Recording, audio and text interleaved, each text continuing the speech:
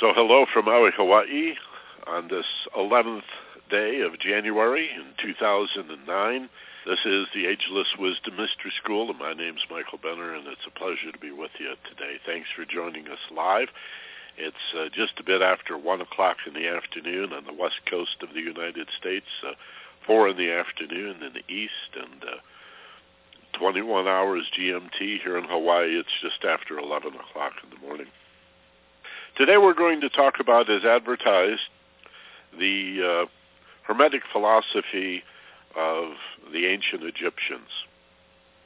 And I think a good place to begin, because we're going to talk about 7 key principles today, but there's so little that's understood by most people. It's just not that much material that's available or that's popular about the religions and the spiritual ceremonies, the rites and traditions of the ancient Egyptians. It's been largely eclipsed by the, at least in the West, by the Judeo-Christian traditions. And yet, so much of what is Judaism, the Hebrew philosophies, and Christianity, that to a large extent, of course, spun out of the Hebrew Bible, so much of that is rooted in old Hermetic philosophy that I think it can broaden and deepen our understanding of our own traditions, East, Middle East, and West, in this field.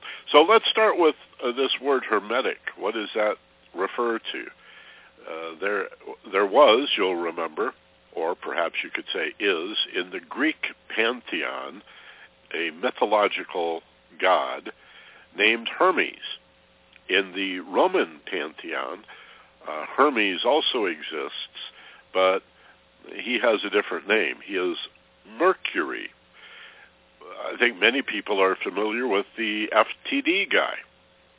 You know, the floral delivery logo is Hermes, and often he's portrayed as having little wings on the heels of his boots, or sometimes on the cap that he wears there will be little wings on the hat. And he usually carries a caduceus, which is a very complex symbol. It's a little wand or a miniature staff, often with 2 snakes that are intertwined, weaving themselves around the wand or the staff. They're known in Sanskrit as the Ida and Pingala. They are the polarities of Kundalini and energy. And the staff, in a way, correlates to the human spine and the progression of spiritual evolution, the evolution of consciousness, which is to raise the Kundalini from the base of the caduceus to the top, where, again, there are a pair of wings. Well, many historians and mythologists like Manly Hall or Joseph Campbell and others believe that Hermes may have actually lived, may have been real beyond the myth, beyond the god in the Roman and Greek pantheons, may have actually walked the earth. In fact, in his book, 12 Great Teachers, which I highly recommend, or maybe it's just called 12 Teachers, Manly Hall suggests, this is a great book, by the way. All of Manly's books I love, but you may want to check this out, 12 Teachers by Manly P. Hall. He talks about Hermes as perhaps being like Lao Tzu, the great Chinese philosopher of the 5th century BC, in that he may in fact be a series of teachers or a lineage rather than one individual. Lao Tzu, for example, translates as the sage, and could have been more a title than somebody's name, like Bill Smith or Sally Jones. Lao Tzu could be the teacher or the wise one or the sage, and may have been a whole lineage of philosophers dedicated to gathering and compiling and preserving the folk wisdom of China. And, of course, Confucius added to that. Confucianism is essentially a religion but more a set of folk wisdoms. Well, it could be that Hermes is that same thing. His full name is Hermes Mercurius Trismegistus. And the last name, Trismegistus, if you have a little background in Romance languages or Latin, is thrice or three times great, triple great, right? Which is a reference to the Trinity. You know, three is a very powerful word to an esotericist. You know, it's the beginning, the middle, the end, the three dimensions of time, the three dimensions of space, and the Pythagorean triangle. The number three is a very sacred number, as is the number 7. And in future programs, I'm sure we'll talk about the Trinity of all things. We did it last year, but it's been almost a year since we've done the program, so we'll repeat that. That's what Trismegistus, 3 times great. You could say great mentally, great emotionally, and great physically as well. Hermes Mercurius Trismegistus. Well, he is the prophet of the ancient Egyptians, in the same way that Moses would be the prophet for the Hebrews, for the Jewish tradition, and Jesus the Christ would be the prophet of Christianity, and Krishna for the Hindus, and Buddha for Buddhism, and Lao Tzu for Taoism, and so on and so forth. Hermes Mercurius Trismegistus. And it's said that the Greeks, the ancient Greeks, discovered the bones or the body of Hermes inside one of the pyramids, and that he was holding the emerald tablet. But this is so fascinating that, you know, as much as we know about Moses and bringing these tablets down off Mount Sinai that became the 10 Commandments, when Jews up to that time had 613 commandments. So Moses did them all a big favor. He chunked it down to 10, and then Christ got it down to 2, of course, which is to love God and love your neighbor as you love God, for there is no separation. So the Emerald Tablet had, I think, 8 principles. The best known is the second principle on the Emerald Tablet, which is probably the best known, often called the second rubric. And lawyers know the word rubric. It means law, but it's rooted in the word ruby for red. And the reason that these laws or principles on the Emerald Tablet are called rubrics or laws is because although the tablet was green, what was written on the tablet appeared in red. And this is also interesting. I think the ancient Greeks that wrote about this, including Plato himself, said that these laws were not carved into the Emerald Tablet, but stood out in bas-relief, right? If you can imagine that. So nobody would, it's hard to imagine how that could be made without some very careful carving or laser etching or some sort of magic. We know the ancient Egyptians had batteries and understood electricity, so who knows what else they were capable of. They built the pyramids, right? It's exciting to imagine what kind of technology they had. So the ancient Greeks, ancient by our standards, 2,500 years ago, talk about this from thousands of years earlier in their discoveries. And the second rubric of the Emerald Tablet is one of the 7 principles we're going to talk about today, which is as above, so below. And as it is below, so it is above. And that's probably the best known of the laws or the rubrics on the Emerald Tablet. Again, said to be found in the embrace of the skeletal remains of Hermes Mercurius Trismegistus. Hermes in the Greek pantheon, Mercury in the Roman pantheon. Okay, so that's a little bit of the background. Was he, that skeleton holding on to that Emerald Tablet, the only Hermes Mercurius Trismegistus, or could it be that he represents a lineage? In fact, Sometimes he is referred to as the Atlantean, a concept that ancient Hermetic philosophy based on the teachings of Hermes is actually part of a lineage of philosophy and spirituality that can be traced back to the mythical continent of Atlantis. And did that ever really exist? And did the great flood that is spoken of, Noah and the ark in the so-called Old Testament or Hebrew Bible, it occurs in a lot of other literature around the world.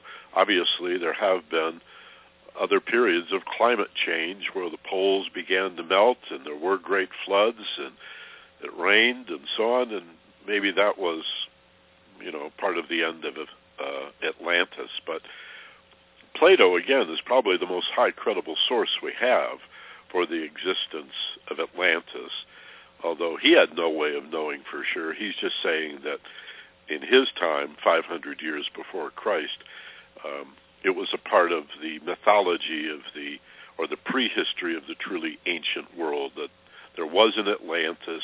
And then some people suggest that the lineage can even be traced to the star Sirius, the brightest star in the sky, a star that plays an important role in the alignment of the pyramids, a star that has been honored by Western man throughout history, appears on tarot cards, and we are thought by some to be a distant edge of the galaxy outpost for the Syrian people. Well, we can't really verify our connection to Sirius or any planets that may be around that star or double star. We can't really know for sure if there ever was an Atlantis, at least not yet. We don't have the archaeological evidence, but we do know that there was an ancient Egyptian society. They've left their mark with the pyramids and with this philosophy, this Hermetic philosophy. The 7 principles that I'm going to present to you in today's webinar can be found, if you want to explore them further, in a book called The Kabbalion. Now, don't confuse this with Kabbalah, because the word Kabbalah can be spelled a number of different ways, and it's a little confusing at first to see Kabbalah spelled with a C. Sometimes Kabbalah is spelled with a K, and sometimes Kabbalah is spelled with a Q. And so may be a while before you can even get all of that sorted out. But this is not any of those. This is not Jewish mysticism. The Kabbalion, spelled K-Y-B-A-L-I-O-N, Kabbalion is again Hermetic or Egyptian philosophy. The author of this book is unknown. The book is credited to having been written by the 3 initiates. And so that's what you look for if you go to the bookstore. This book is also very popular in Central and South, in Mexico, Central, South America. There's lots of Spanish editions available. The Kabbalion, K-Y-B-A-L-I-O-N, Kabbalion, by the 3 initiates. My research indicates, and I think I could find others who would support this, that the 3 initiates is a pseudonym for an individual named Paul Foster Case. Paul Foster Case founded the group called BOTA, B-O-T-A, Builders of the Adytum, or Builders of the Adytum. Builder, again, being a reference to esoteric Freemasonry, and all real Freemasonry is esoteric, but it sort of became a social club, and most Masons today are not very conversant with the esoteric roots. They know it goes back to the pyramid builders, but, the Temple of Solomon and all of that, but they're not sure exactly how, and of course the real secrets have, to a large extent, been lost. So Paul Foster Case founded this organization, BOTA, Builders of the Adytum, and you can find their website at bota.org, BOTA.org. And they have a little facility in Los Angeles on, Figueroa in Highland Park. Their hours are unusual, and it's really a rather small facility. Mostly what they do is fulfillment of correspondence classes, but there is a little temple next door, a little church, and you can find out more about them at that website. Paul Foster Case, of course, passed on several decades ago. He lived in the 20th century and was part of the Order of the Golden Dawn. And if names like Dion Fortune are familiar to you, or Israel Regardi, or even Aleister Crowley, they were all part of the Golden Dawn, the Order of the Golden Dawn with Paul Foster Case. They're Kabbalists. They're very into tarot and certainly Hermetic philosophy, as well as the old Jewish philosophy that it sprang from. I guess that's why we don't hear so much about ancient Egyptian philosophy, is it carries the suggestion that whatever we know about Christianity today, it still was born of Judaism. Christ was a rabbi, right? And that Moses was raised by the Egyptians. So Moses, who supposedly brought these commandments down from Mount Sinai, certainly was familiar with the Emerald Tablet and the teachings of Hermes and these people that, in a sense, worshipped the sun, the god Ra. And they had their trinity of king and queen and prince, of Isis and Osiris and Horus, very much like the trinity that we have today of Father, Son, and Mother, or Father, Son, and Holy Spirit. So all Christianity and all Jewish philosophy, Hebrew religion, really is rooted in the ancient Egyptian philosophy, but I guess Christians don't want to admit it, and Jews don't want to really cop to it, so maybe that's why there's just not much information about this connection. And yet I'd like you guys to know about it, obviously. So, so much for Hermes. And the Emerald Tablet was lost in the sacking of the library at Alexandria, which happened at least 2 times. A couple of different Caesars sent troops, Roman troops, into Alexandria in Egypt to destroy the library. And the first time, some of the really cool stuff was hidden away and survived the sacking of the library, the destruction and the burning of Alexandria. But then 20 or 30 years later, it happened again, Roman troops, and this time joined by Christians. Some of the early Christians came in and destroyed a lot of what they saw as pagan and heretical teachings.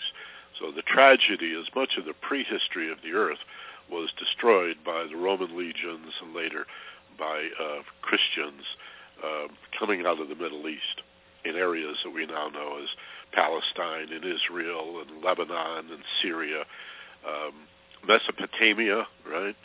Persia, Iran, Iraq, these areas. So we lost it, and yet it really existed. According to these ancient Greek historians, it really existed. And there are books about the Emerald Tablet that you can buy as well. So if you want to follow up on today's lesson, Google the Emerald Tablet. It's a real good book, came out about 6 years ago. I forget the author, but it's simply called The Emerald Tablet. But I think you'll find several if you do a little research. And then the Kabbalion, having nothing apparently to do with Kabbalah, just similar, still related in the way I've just described. But check out the Kabbalion as a book by the 3 initiates. You won't find it under Paul Foster Case's name, but Boda sells it. That's one of the big clues that he had a lot to do with it. Okay. I still haven't found, I've been talking to you, so I haven't really found my notes yet, and I can do it from the newsletter, I guess. Oh, this is it. Here we go. I can find it now. Because I've already confused Mercury and Apollo. I don't want to do that again. Here we go. Okay, so that's the backdrop of Hermetic philosophy. Hermetic, again, from Hermes. and this is the prophet of ancient Egypt.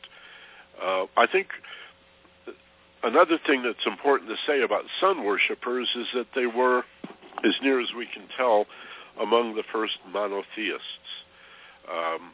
that believed that there was ultimately but one deity, and that this was really heretical to the other ancient Egyptian traditions that, like most pagans, so-called, I hesitate to use the word because it carries such a negative connotation.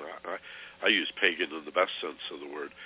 Nature worshipers, people that see the divine as not only transcendent but also immanent, that is within all things and everywhere equally present, and all things being sacred. That to me is beautiful, and so when I talk about pagan, that's really what I'm talking about. But the idea of worshiping the sun, that idea was, at least in my experience, in high school, studying a little bit of philosophy, and in college we had a bit of philosophy, and our teachers and professors, at least in my experience, would mock that idea. Like, how stupid are these people? Or, well, hey, let's remember it was a long time ago and they weren't very smart, and so they thought the sun was God. You can sort of see that, how they might be so confused. Well, if you take a breath and relax and take a step back and consider that the sun was for the ancient Egyptians an allegory and a metaphor. I mean, even today we're struggling with people who see their spirituality in symbolic and poetic allegorical terms, and those who are so fundamental and so rigid and crystallized in their beliefs that any difference is emphasized and highlighted and becomes an antithesis or becomes an opposite, whereas the person that's more flexible, dare I say more liberal in their philosophy, tends to see the beauty and the richness in symbolism and allegory. And as far as worshiping the sun, that's what I would appeal to you to understand, that the ancients knew that the sun was not God, for they knew that God could not be less than all that is. Now, I want you to think about this for just a second. If, as a pagan, you understand that the divine is in all things, and even if you thought the sun was somehow different than all these other stars, and now we know all these other stars are suns, right? The sun is a star, and the stars are suns, most of them much bigger than our own, well, then they would have to be God too. And this tree and this flower and this snail and this worm, and yes, even Mr. Snake from the creation myth, is God. In fact, this is one of the great dilemmas that Judeo-Christian philosophy has. How do you explain the existence of evil as separate from and outside of that which is divine? How could anything exist outside of God, like a devil? And it's a philosophical conundrum that is ignored and avoided and not discussed, but it leaves you with the difficult proposition that God struggles with something that exists that is not God, right? So it's a catch-22, to say the least, and a philosophical dead end until you begin to consider that, well, if the ancient Egyptians knew that the divine was equally present in all things, then they worship the sun only as a symbol, you see. And that indeed is a pretty good allegory if you think about it. The sun worshippers of ancient Egypt understood that all energy, in the physical sense, not necessarily metaphysical, but certainly all physical energy, all life, comes from the sun. And so, why mock that? I mean, what do Christians believe? That God is a man on a cloud with a castle in the sky? Those that still believe in what would be the word?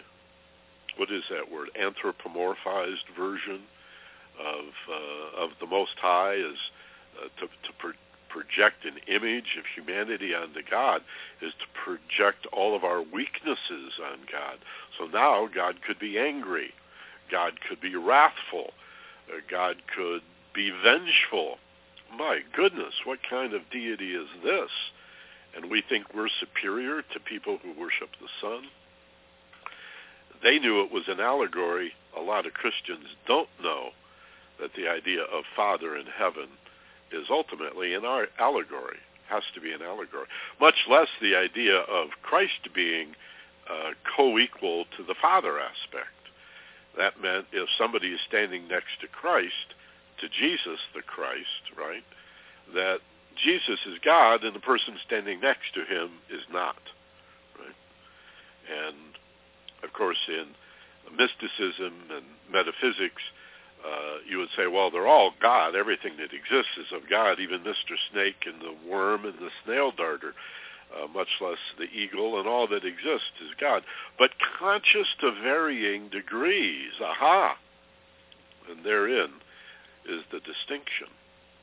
So it's like everything is of God, but some are more aware of it than others, some more highly evolved, some are Christed, so to speak, or aware of their Buddha nature, so to speak, which in contemporary language we just might say we think of ourselves as the higher I am, as the oversoul, as essentially better than that, and respectful of and honoring the longing in each of us to aspire to that higher self. And in many ways, that's what love is a longing to be more. We limit ourselves when we think of love only as an emotion that accounts for our desire to have friends and lovers. But, of course, when you capitalize love, it goes far beyond the idea of emotion to what my wife Doreen often calls the divine homesickness, or Connie Zweig in her book called The Holy Longing, considering that every appetite, every desire, and every urge, even though it's often misplaced and we think it's a desire for food or a desire for more material things, ultimately every longing, it's argued, every desire is part of this urge of the separated to become whole, the longing of the part to become one. And this is key to the sun worshippers, to the Hermeticists, to the ancient philosophy of early Egypt. To go back to the book itself, the Kabbalion that I'm borrowing from today, certainly not the only book, but a great one. This was first published in 1908 and is now in the public domain. You can find the book on the internet, again, based on ancient Hermeticism, although many of its ideas are relatively modern concepts and can be found in the New Thought movement that began in this country in the early 1800s. Much of what's called New Age philosophy is New Thought, or a theosophy, that comes out of an early 19th century recognition that there were some really important links to Hermeticism and ancient Tibetan philosophy in all modern religions. And these are the oldest, the Egyptian Hermetics and the Tibetan Buddhism. Actually, there is Tibetan philosophy that predates Buddhism, but was so aligned with the teachings of Buddha. Of course, Buddha lived in India, not Tibet, but they picked it up, and it fit very nicely with their ancient concepts as well. So we're going back to the beginning. All right, so here are the 7 basic principles, and as I go into this, I want to remind you that if you are listening live with us today, either, well, some of you are on the telephone, but if you're listening live on the web on this 11th day of January, 2009, you have in front of you on the computer screen a box at the bottom of the page where you can put your name and the city where you happen to be today, your home, or if you're traveling, put the city where you are, and just above it, a comment. Just say hi, let me know you're out there. In fact, even if you don't want to leave your name, I'd love to have the city so I know that you're out there, and I can report that. It's always so fun to hear where people are when they're listening. And then a question or comment in the box just above it. Then hit the submit button, and in a few minutes we'll go to some of those questions and comments. And one of the bits of feedback that I'd love to get from you is whether you would like me to do this in the future again in greater depth.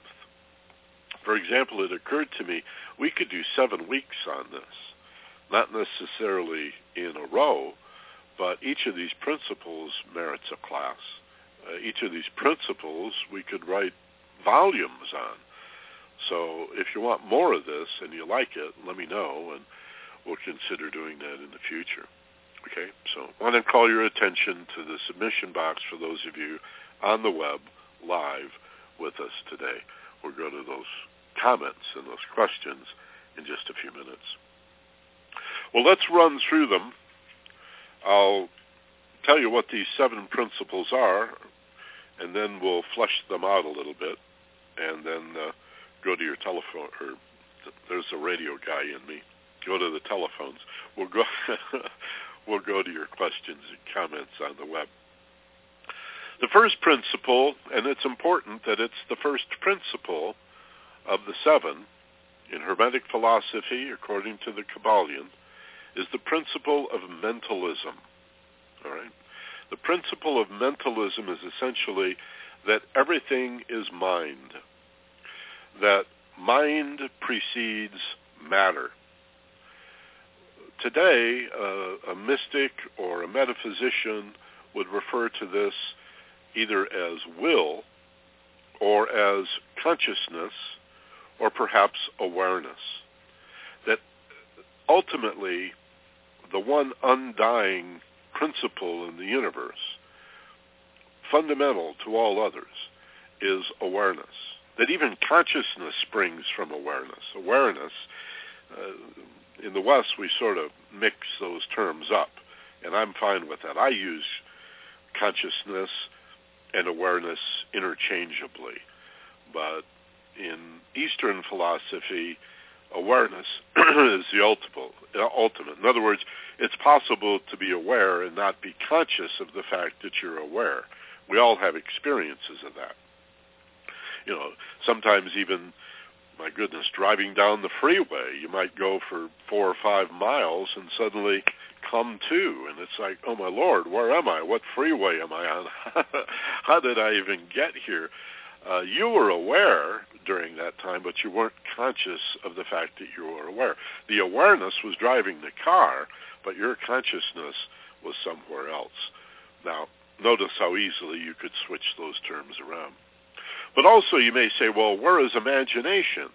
If by awareness or consciousness you mean mind or will, as in free will or willpower, well, even imagination or the subconscious or autonomic parts of mentality would come from will. You say, well, wait a minute, what about in Christianity where it says God is love? Isn't God love? Now you're telling me God is will, not the heart so much of what is divine as the mind. Well, again, it is said that love is also part of God's will, that everything springs from the one divine mind. There's only one mind at work here. And yes, there's only one heart that we all share. But that is part of the will. God wills its love. Okay? So when Christ says something like, nobody comes to the Father but through me, and forgive those who tell you that what that means is you've all got to be a Catholic or a Protestant to have any chance at all. And of course the Catholics are not impressed with the Protestants, the Protestants, and vice versa. Nobody comes to the Father but through me has nothing to do, I would argue, with religion. It's that nobody can know the Father aspect or the divine will without first aspiring to know and develop divine love. For that's what the Christ represents, is not the mind of God, that's the Father aspect, but the heart of God. All right? again, the Christians have painted themselves in a corner in this regard by making Christ not only co-equal, but the same as the Father aspect. So if a Christian prays to Christ, the Son, then what happened, and even call Christ the King, right, then what do we do with the Father aspect? What do we do with Christ saying, here's how you pray? And as near as we can tell, he only did that once. Christ only taught one prayer, and that was to the Father, right? Pray to the Father like this, our Father who art in heaven. Okay, so why are we praying to Christ as God? I mean, it all gets very confusing. When you lay that Trinity out and say, well, the Father aspect represents divine will, and the Son is divine love, then you can see how the Son is of the Father, how love is of the will, you see. So all things, this is the first principle of Hermetic philosophy, mentalism, all things are the will of the most divine. Even the fact that you have been given free will, and you could willfully ignore divine will, and we often do. This is where the whole concept of sin comes from, right? Although, again, it's interpreted in a very severe way often. But the philosopher would argue in this sense that even the fact that you can be willful and you can choose to align your will, small w will, the little wills of men is the way Alice Bailey talks about it, with divine will, you have the freedom to do that or not. And that's part of the conundrum. That's part of the challenge of life, is to learn to be willful and then to learn just to what extent it's in our interest to align the little wills of men with our best discernment of divine will, right? A very simple version of that is found in Christianity in the what would Jesus do admonition, right? What would WWJD, right? The wristbands the kids sometimes wear. It's a nice reminder. You can do the same thing with what would Buddha do, you know, what would any great teacher do in a situation like this? It's a nice reminder, right? So that is one way to think of how do I align my willful nature and my free will or my willpower with my best and highest aspirations. The principle of mentalism, all is mind. And I think you can also see how this speaks directly to the law of attraction, which is becoming increasingly understood in the world, and the power of positive thinking, and you reap what you sow, and all of that begins to make sense under this very first principle.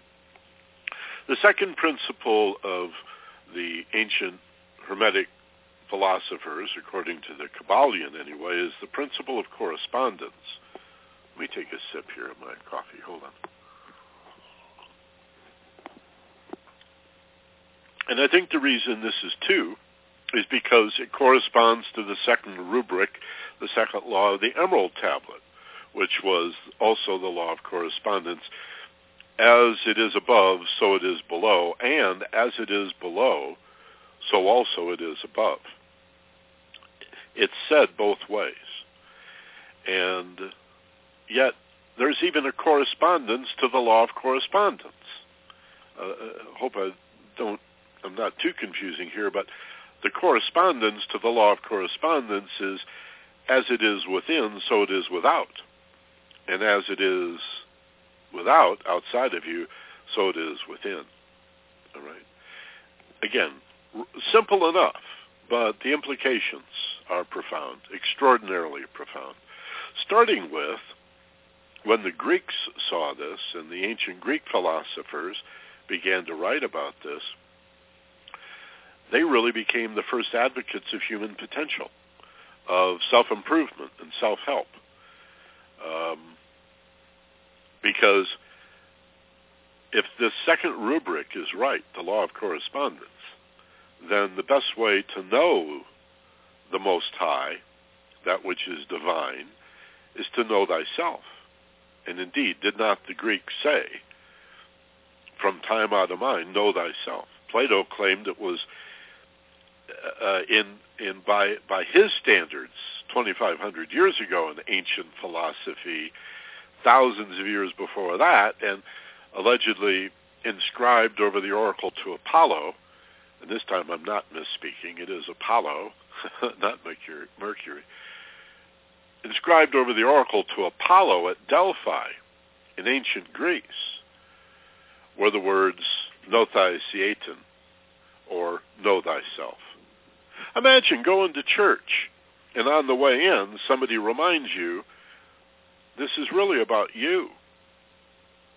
Let's say, your spouse is cheating on you, or somebody's stealing from you, and you're angry, and you're going to go petition God for assistance, and on the way in, you're reminded, hey, buddy, this is really your stuff. It's really about you.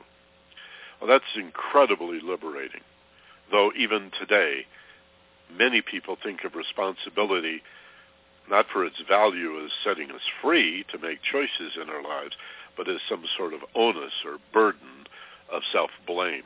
And if you ever suffer that, or if you're still struggling with that, put it down. To take responsibility is not to shift blame from the outside to you, right? But to abandon blame altogether and to understand that the outside is a reflection of you and vice versa. All right. So how do you know God? How does one know God? To know thyself. And how do you know yourself? To look at heaven, to look for heaven, to seek and find God. And what is the role of the prophets to help you out? Whether it's Christ or Moses or Hermes or Krishna or Lao Tzu or Buddha or, the shaman in your local tribe, right?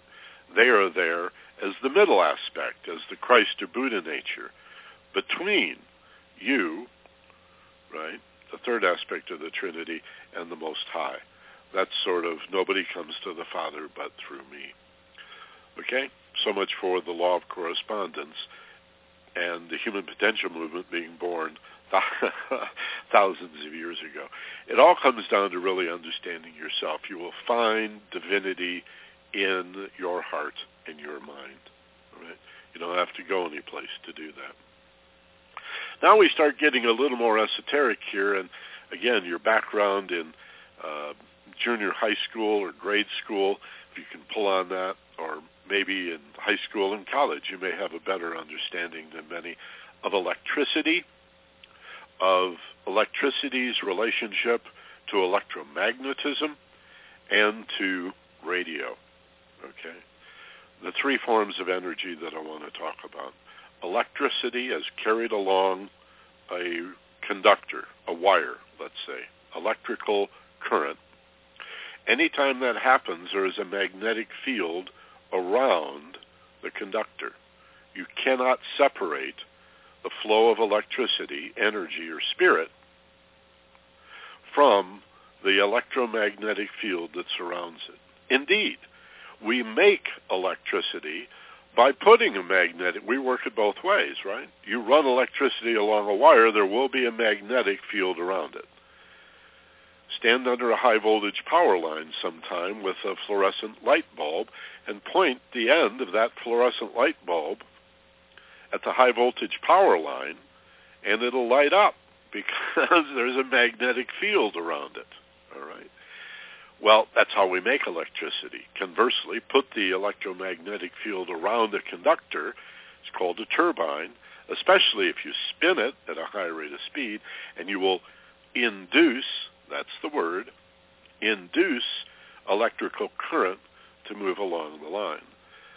That's pretty far out. That's a pretty amazing concept. So anything we know about electricity and about electromagnetism as a physical force and radio is going to transfer or translate to a large extent to much better understanding of spirit and spirituality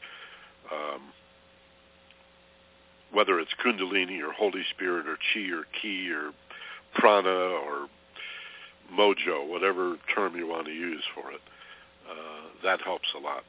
So now we go into principles that have very much to do with the way electricity works. First, or now we're at number 3, the principle of vibration. And notice how all of these that follow now overlap. Starting with 3, the principle of vibration. Vibration has to do with the rate that energy completes a circuit or a cycle, all right? It's like if you think of yourself on a bicycle, stationary or otherwise, and you start with one foot at the top of the pedal and one foot at the bottom, and you do one complete revolution of the pedals, that's a cycle. It could be from where one foot is at the top all the way around to where it comes up to the top again, all right? Or it could be from the bottom, or any position in the cycle. How long it takes to get around to that same position again is one cycle. How long it takes to do that is divided into the number of cycles to obtain what's called a frequency, right? Just like miles per hour is a distance divided by time, we do the same thing with the law of vibration and frequency. It's how many cycles per unit of time. And in many things, many different areas in physics and metaphysics, we're using a unit of time called the second. So it's cycles per second. Let's look at hearing, for example. Hearing, human beings are able to discern frequencies moving through a succession of air molecules, eventually hitting your eardrum, right? And if that frequency is between 40 cycles per second and 20,000 cycles per second, you hear sound. If it's below 40 or above 20,000, you're not going to hear it. A dog might hear it above 20,000. Dogs can hear sounds that are too high for the human ear to hear. And of course, whales and dolphins, bats, and other animals are able to perceive audible frequencies that are much higher than the range that human beings are limited to. Again, basically 40 to 20,000 cycles per second, you can hear it. Now, at the other end, way beyond radio, is light. And the spectrum of light, again, is measured in frequency in cycles per second. I know many of you know this, but I also understand that many don't. So the lowest frequencies of light that the human eye can see, the red frequencies, are at one end of the spectrum. And again, could be measured in millions and millions and millions of cycles per second, all the way up to violet. And of course, there is infrared, which are colors of red that are too low for the human eye to see, and ultraviolet, which are colors of purple or violet that are too high for the human eye to perceive. So there's light outside the range of what we can see. There is sound that is outside the range of what we can hear. And in the middle, between audible and visual, is the whole electromagnetic spectrum that we know as radio and television and RF for radio frequency, this other manifestation of electricity and electromagnetism. And to think that the ancient Egyptians understood this, right? That their very third law of how the world works is the principle of vibration, and they didn't understand physical electricity. Well, maybe they did. Again, there's evidence they had batteries. So what they knew and where that knowledge came from, to what extent, how did they build the pyramids? We don't really even know. But They understood the principle of vibration, that everything vibrates, everything has a frequency. And if you just think of a piano keyboard and playing the notes on the keyboard, what distinguishes the pitch or the frequency of every one of these notes is the rate of vibration. So the string can be shorter or the string can be smaller to vibrate faster and generate a higher sound, a higher pitch, okay? And if you go down the scale toward the lower notes, the strings are getting longer and sometimes thicker as well. You see the same thing on a violin, a guitar, a ukulele. All right. Now, the next principle, number 4, is the principle of polarity, and that fits right in. The principle of polarity has to do with the high points of this vibrating guitar string or piano string or the representation of the vibration in terms of sound or light moving through the ethers, through the air. All right. The high point, and here I think an allegory of frequency and vibration in waves of water is a good one. For the surfer is always looking for the peak wave, right? As the wave comes in, the high point of the wave is the peak, and the low point that follows, that water had to come from someplace, that's the trough. If you remember a little bit of trigonometry, a little bit of calculus, you remember the sine wave, S-I-N, looks like sin. The sine wave is that shape of a circle that is spread out in a linear way. So instead of going around and around like a bicycle pedal, it's stretched out. And so it goes up, and then it comes down like the bell curve that we were graded on in school, crosses the axis of no vibration at all, and then goes down to the trough and then up. Well, if you counterpose the peak with the trough, you have polarity. And out of that comes the duality of all things. And you see this in Taoism, the yin and the yang, the polarity of the bar magnet, the positive and the negative. Again, philosophically, this becomes a trap when somebody is highly stressed and or poorly educated. We tend to see only the peak and the valley, only the everything and the nothing. We tend to miss the in-between. But that comes later. That's a different principle, okay? That's what's coming up in Principle 5, what the Hermeticists call the principle of rhythm. But before we look at the middle, let's just look at the extremes. Just don't stay there, trapped in number 4, duality in all things, because poles are not opposites, all right? They're not simply in opposition. That would suggest there is no middle. But there is duality. There is this yin and this yang, or the swing of the pendulum, if you will. The pendulum goes all the way out until gravity and momentum get to the point that the inertia stops, and then for a moment there's no movement at all. That's where it crosses the x-axis, and then it swings back the other way. And most people are living in the poles, in the extremes of things, everything or nothing. Are you a man or a woman? Are you right or are you wrong? Or is this good or bad? And again, the people that promote fear in the society are generally the people that promote absolutism. It is either right or wrong. It's either a peak or a valley.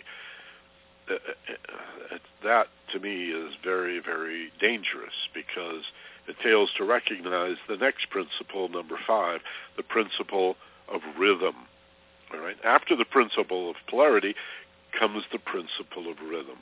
And this says that between the peak and the valley, between the high point and the low point, between these polarities are infinite variations, permutations, and combinations. A very liberal concept that everything is relative, that all things have some merit or some degree of truth.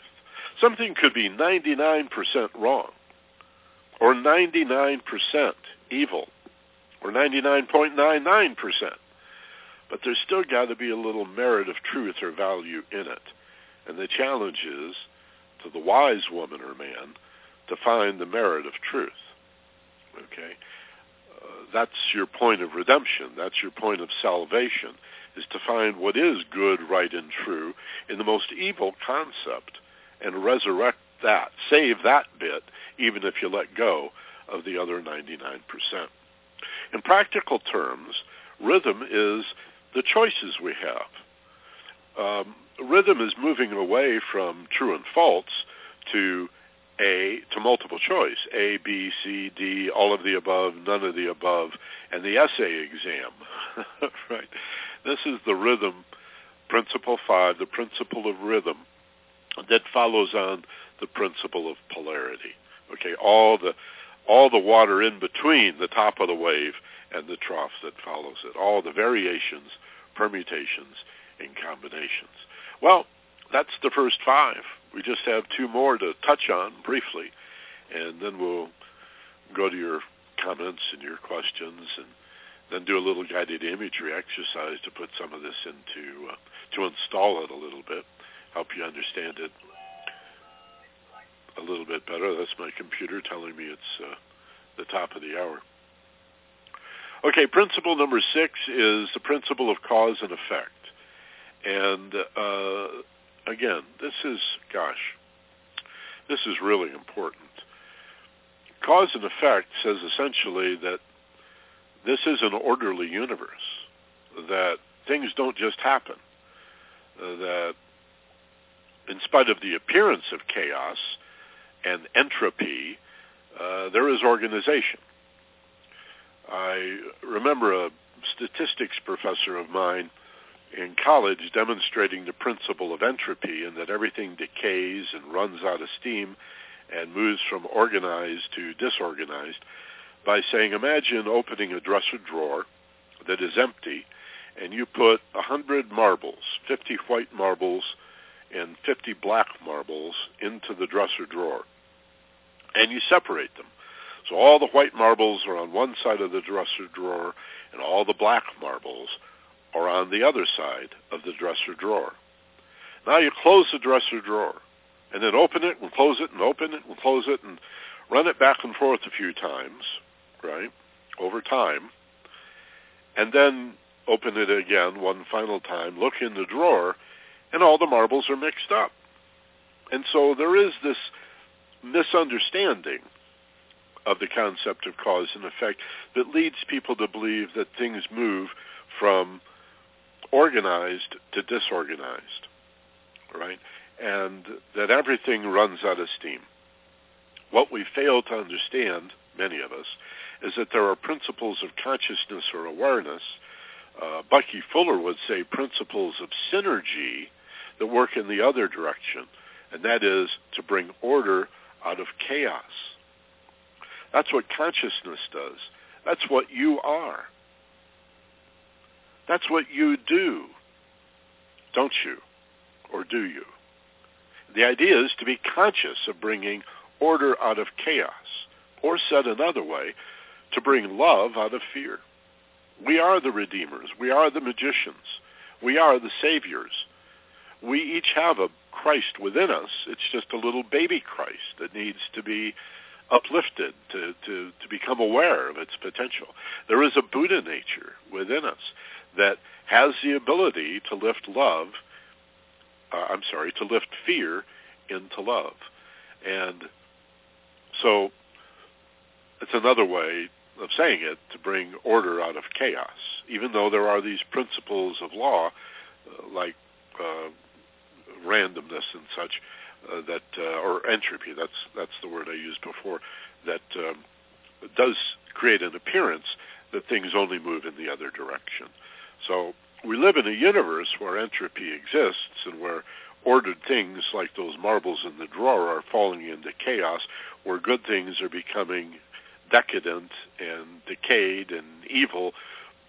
But we have the ability, indeed, our true identity, perhaps our best identity, is to be those agents that are able to countermand that natural tendency with a higher nature,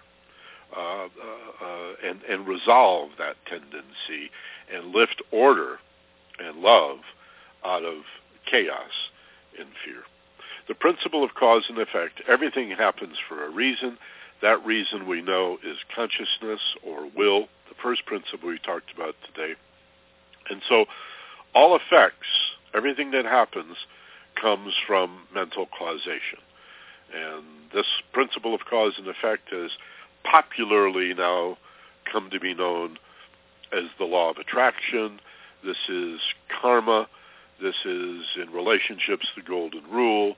This is you reap what you sow. What goes around comes around. You go where you look. You get what you expect.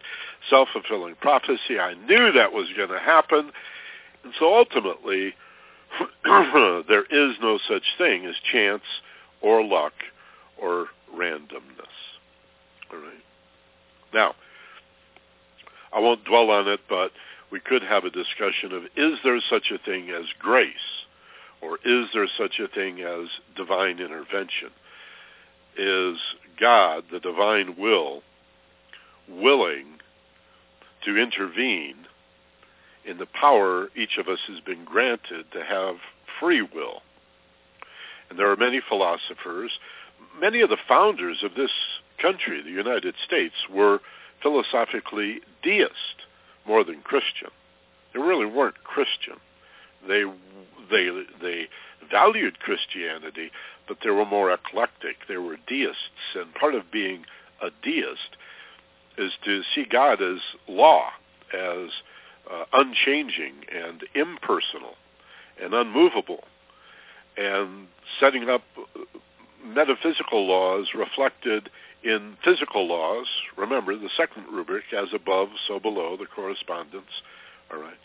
And then sort of standing back, having created its physical creation and all of the creatures of itself, you are the will of God when you get around to deciding that's who you are, right?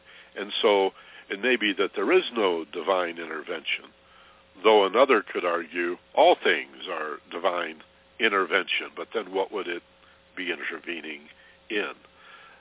These are some of the wonderful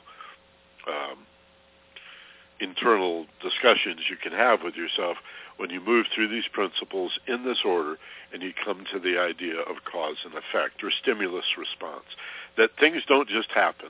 Everything happens for a reason. And that reason, according to the first principle and the others that follow, is mind. Ultimately, the divine mind, but your will is a function of that divine will. So you can align your little will with the capital W will and begin to recognize, by developing that consciousness, the way in which you have created or contributed to the creation of every situation that you're in. And then in the most positive and productive way, use those principles to redeem the fear into love, to bring out of chaos order and justice. And then number 7 is the principle of gender. And gender is essentially that masculine expresses and the feminine receives the impress. This is where we get the idea from our ancestors that God is a man, and that the physical world, the material world, is the mater. Indeed, matter and mater, mother, and material, the physical existence, are the same word. Look at these polarities. This is the ultimate in polarity, that Einstein proved to the empiricists that there is only energy and mass, or spirit and matter. And the ancients, particularly the Hermeticists, said, well, that's sort of like men and women, isn't it? That's sort of the yin and yang. Here we have duality and rhythm in gender. And if spirit is causative to matter, if matter is receptive to spirit, then that's a lot like men and women, where the man is causative sexually all right, has the phallus. The woman is receptive. She receives the phallus. The male's job in nature is usually, in most animal species, to go out into the world, right, to thrust, to be the predator, to bring home the bacon, if you will, to be the bigger one and the stronger one, to be causative, but no less is the role of the feminine to be the giver of life, right? I always get a kick out of though they are rich, I don't mean to demean the allegories of the Greeks and the Romans where gods are born out of the heads of other gods or spring forth from the thigh of other gods, or women are made out of the ribs of men. The truth is that women are the life givers, right? Church, for whatever reason, doesn't like that. Sees all of feminine as being inferior to the masculine because material is inferior to spirit, you see, which is not true. Material is not opposite of spirit. It's a reflection of spirit. And so they're co-equal ends of the bar magnet. And very important for us to begin to bring the feminine aspect back into spirituality in a beautiful, rich, and balanced kind of a way. And this helps to account for the rise of interest in the New Age, in the old pagan Druid philosophies of the West, and also of the East. But even in Christianity and Judaism, the influence of women is burgeoning. How many Catholics, especially Spanish-speaking, Mexican, Central American, South American Catholics, seem to spend more time worshiping the Virgin, the Holy Mother, Mary, the mother of Christ, than they do worshiping Christ. And, of course, the father aspect then gets lost in all of it. You need all three. You need a father aspect representing will, spirit itself. You need a mother aspect representing the material world, the receptive nature, the life giver and the nurturer, and of course this middle bit, which is the soul or the love aspect, the Christ, the Buddha nature. But you have to have the polarities, the rhythm, the cause and effect, and the masculine and feminine if you're going to have any sense of a middle, of a heart, right? Which again is essential for the material to ascend through the love to attain the ultimate, which is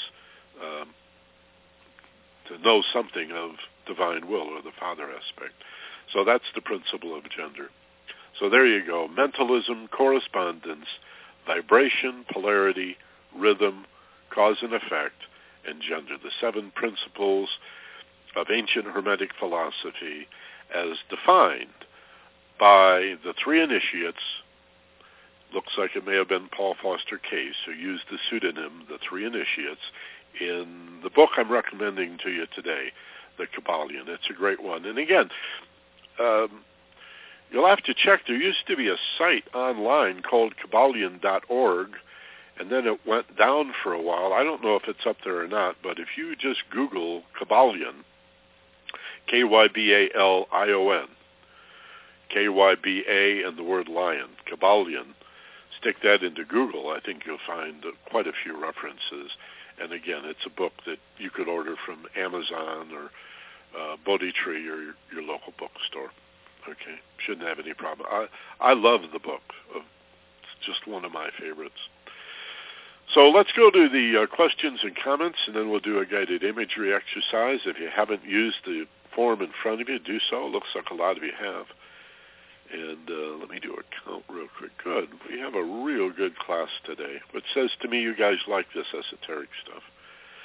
So let me say hello to, first of all, John in Pittsburgh, and he says aloha. How did you like Honolulu as a city? I must say, John, it's a beautiful city. I liked it a lot. The only thing I did not like about it was that it was a city. 5 minutes from the airport, we were gridlocked in traffic and just crawling along. And it was just like being on the 405 in the west side of L.A. again. And it's a beautiful place, but I was happy to affirm that I'm on the right island, and I'm glad I'm back on Maui and back on the ranch here, back on the farm. Beautiful town, beautiful city. But people who think Hawaii is Honolulu, or that Maui is Lahaina and Kaanapali and Wailea, come up country. Or maybe no, don't come up country. Carol is with us, of course, and she says hello to Doreen and to me. Thank you, Carol. Always nice to hear from you. Santa Monica, Larry Larson, and Larry's telling me I shouldn't drink so much coffee. Okay, thanks, Larry. He wants me to try Zamu. We've had that yerba buena, haven't we? Do you know what? Yerba mate, is that what it's called? Say hi to Carol. Yeah, Doreen wants me to say hi to Carol, and Larry will check that out. And I know you don't own Zamu, so we'll check that out. I am a Platonist in many things, and I don't. Doreen just said this morning, funny how we used to make 8 cups of coffee and drink it all, and now in the morning we often make no coffee, and sometimes this morning she made 4 cups and there's still coffee left. So I'm not worried about it. Moderation in all things. And, even if I shorten my life, besides quantity, there's quality of life, and an occasional cup of coffee I like. And we have a cupboard full of herb teas and wonderful things. So thanks for your concern. I like that. Randy, formerly of Garden City, I know him from, formerly of North Hollywood, now living in South Carolina in Garden City. Says, hello, Randy, nice to hear from you. He says the South hasn't changed. Sorry to hear that, Randy. Hope you're able to have an influence and change it a bit. Tom in Pasadena is with us and says, thanks for everything. Happy Sunday. And, Larry steps back in from Santa Monica, says he wants to hear more death in parallels to electrical theory. Like to hear more depth. Maybe he means depth. I bet you mean depth in the parallels to electrical theory. Okay, we'll see if we can do a special show just on that. But again, those of you who may not be well grounded in electricity and electronics, go to the library or Radio Shack or Barnes & Nobles and buy like a grade school or junior high school book on electricity and electronics, the simplest book that you can, and read it. And with what you know now as an adult, as one who's interested in such things, I think a lot of circuits will close for you. I think you'll like that. In Irvine, Robert says, great lesson today. He likes it. How do we learn to forget, as Jim Morrison said, so that we can create new tomorrows and stop focusing on past mistakes? Have a great week. Yeah, that's like in order to learn, sometimes you have to unlearn and then relearn. That learning is really unlearning and relearning. Robert, the simplest way I can say that is through a non-deductive process of intuition or conceptual understanding. School has trained us all to be very good at moving from general to specific through deductive thought, to subtract, deduce, and take things apart, to factor, like in algebra. But what education largely fails to do, and this was my primary theme this week in Honolulu to these teacher trainers, was you've got to get the teachers to understand so they can teach the kids that the complement, the necessary complement to deductive logic is inductive, creative, and conceptual thinking, to be able to, on demand, bring into play the specific to general so that we can conceptually see overarching principles. That, I think, creates a perspective, a somewhat detached and mindful perspective that allows us to unlearn so that we can relearn, or you're borrowing from the Doors' Jim Morrison, to forget so that we can create new tomorrows or learn again, to meditate, to use conceptual thinking in states of deep relaxation, to not figure things out all the time, but to take a step back and a slow, deep breath and let your mind and especially your heart have its way with you, all right, and to reveal to you without any effort at all the bigger pictures that so often seem to escape us. Let's see, Eva Walker from Bowdoin. I'm not sure where Bowdoin is, but Eva, it's nice to see you here. She's suggesting that the sun was not actually worshipped, that people communicated with God through the sun, and that Jesus did that too and taught his disciples how to do it, and you have to become Christ-like to be with God. Yeah, exactly.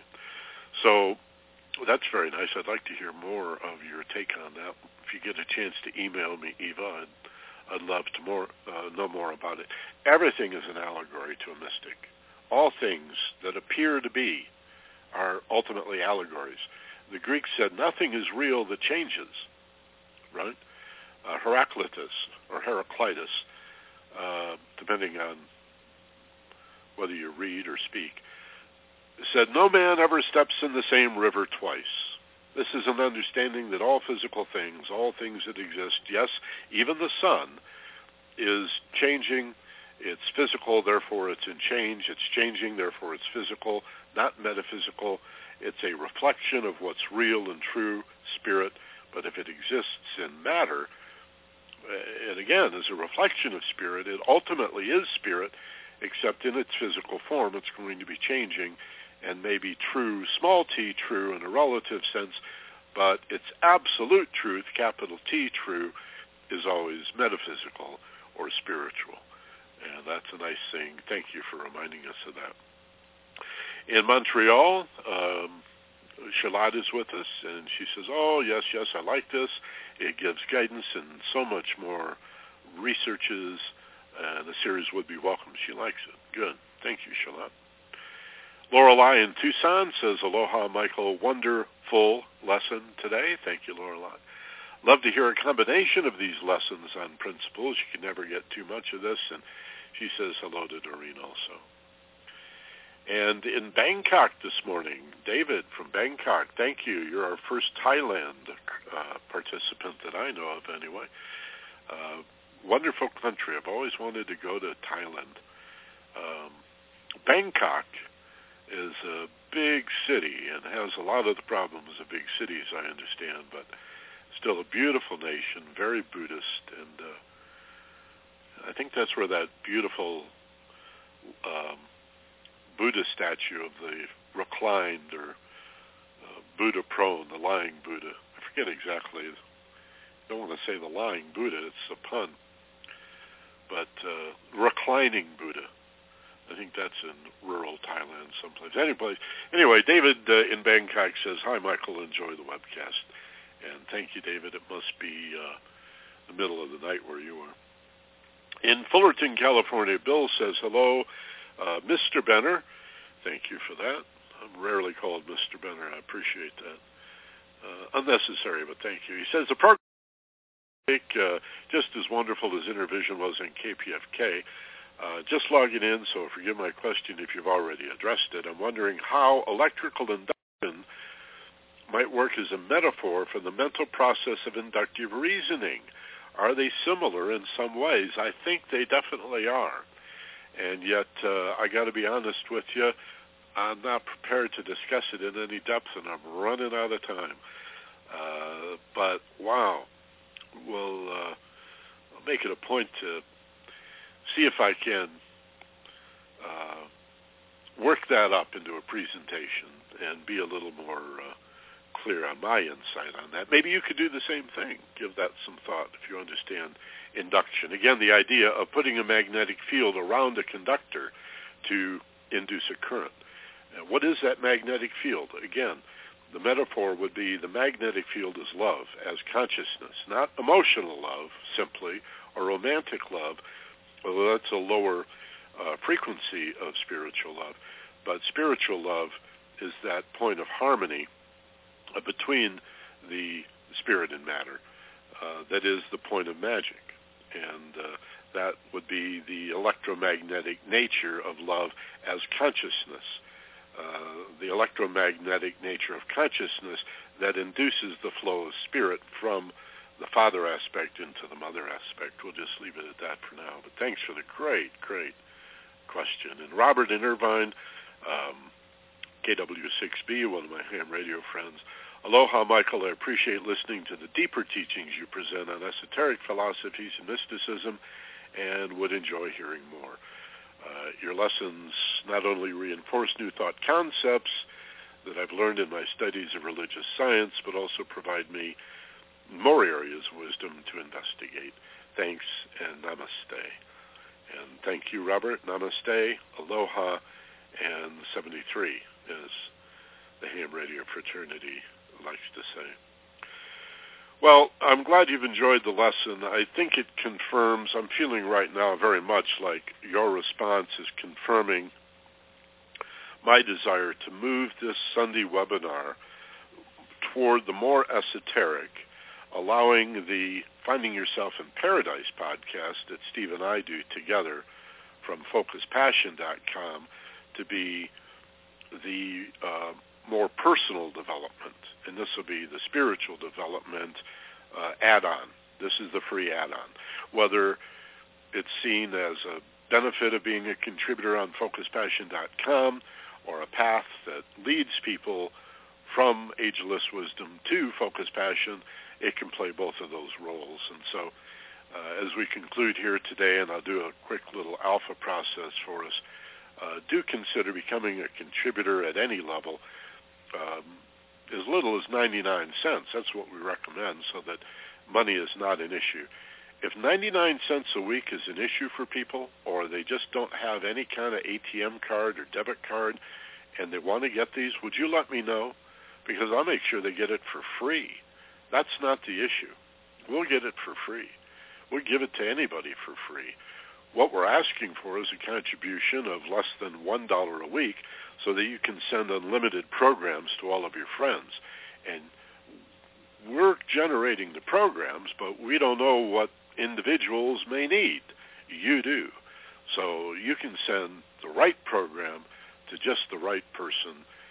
Either you hear the program and you think of somebody, or somebody comes to mind and you wish you could help, and then you remember FocusPassion.com.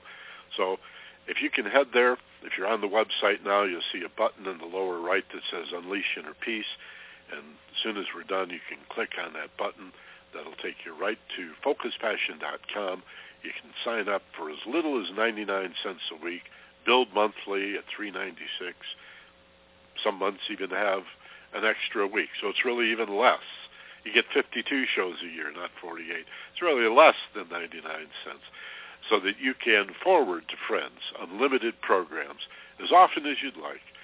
But your role then becomes changing the world by changing you, and then passing it on like a relay race. Pay it forward, so to speak.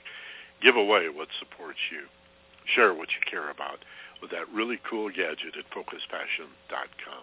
And remember, if you've been a contributor from the beginning but didn't get a new password when we upgraded a couple of months ago, be sure to click on Forgotten Password or Remember Password or I Need a New Password, and then log in with your email address and the new password you receive, and you'll be able to access all the cool new gadgets, including send one to a friend.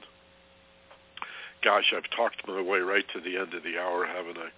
And I promised you all an alpha exercise, so let's just do a quick alpha, reminding ourselves that we can do this in moments.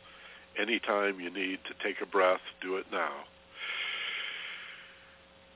And exhale slowly. Close your eyes and let go. That's a meditation. Consider that it's three messages from the conscious to the subconscious that, we're wound up, we're stressed, we're reflexive and reactive, but look, I can take a breath and feel safe. Look, I can close my eyes and feel safe. And look, I can let go of physical tension and feel safe.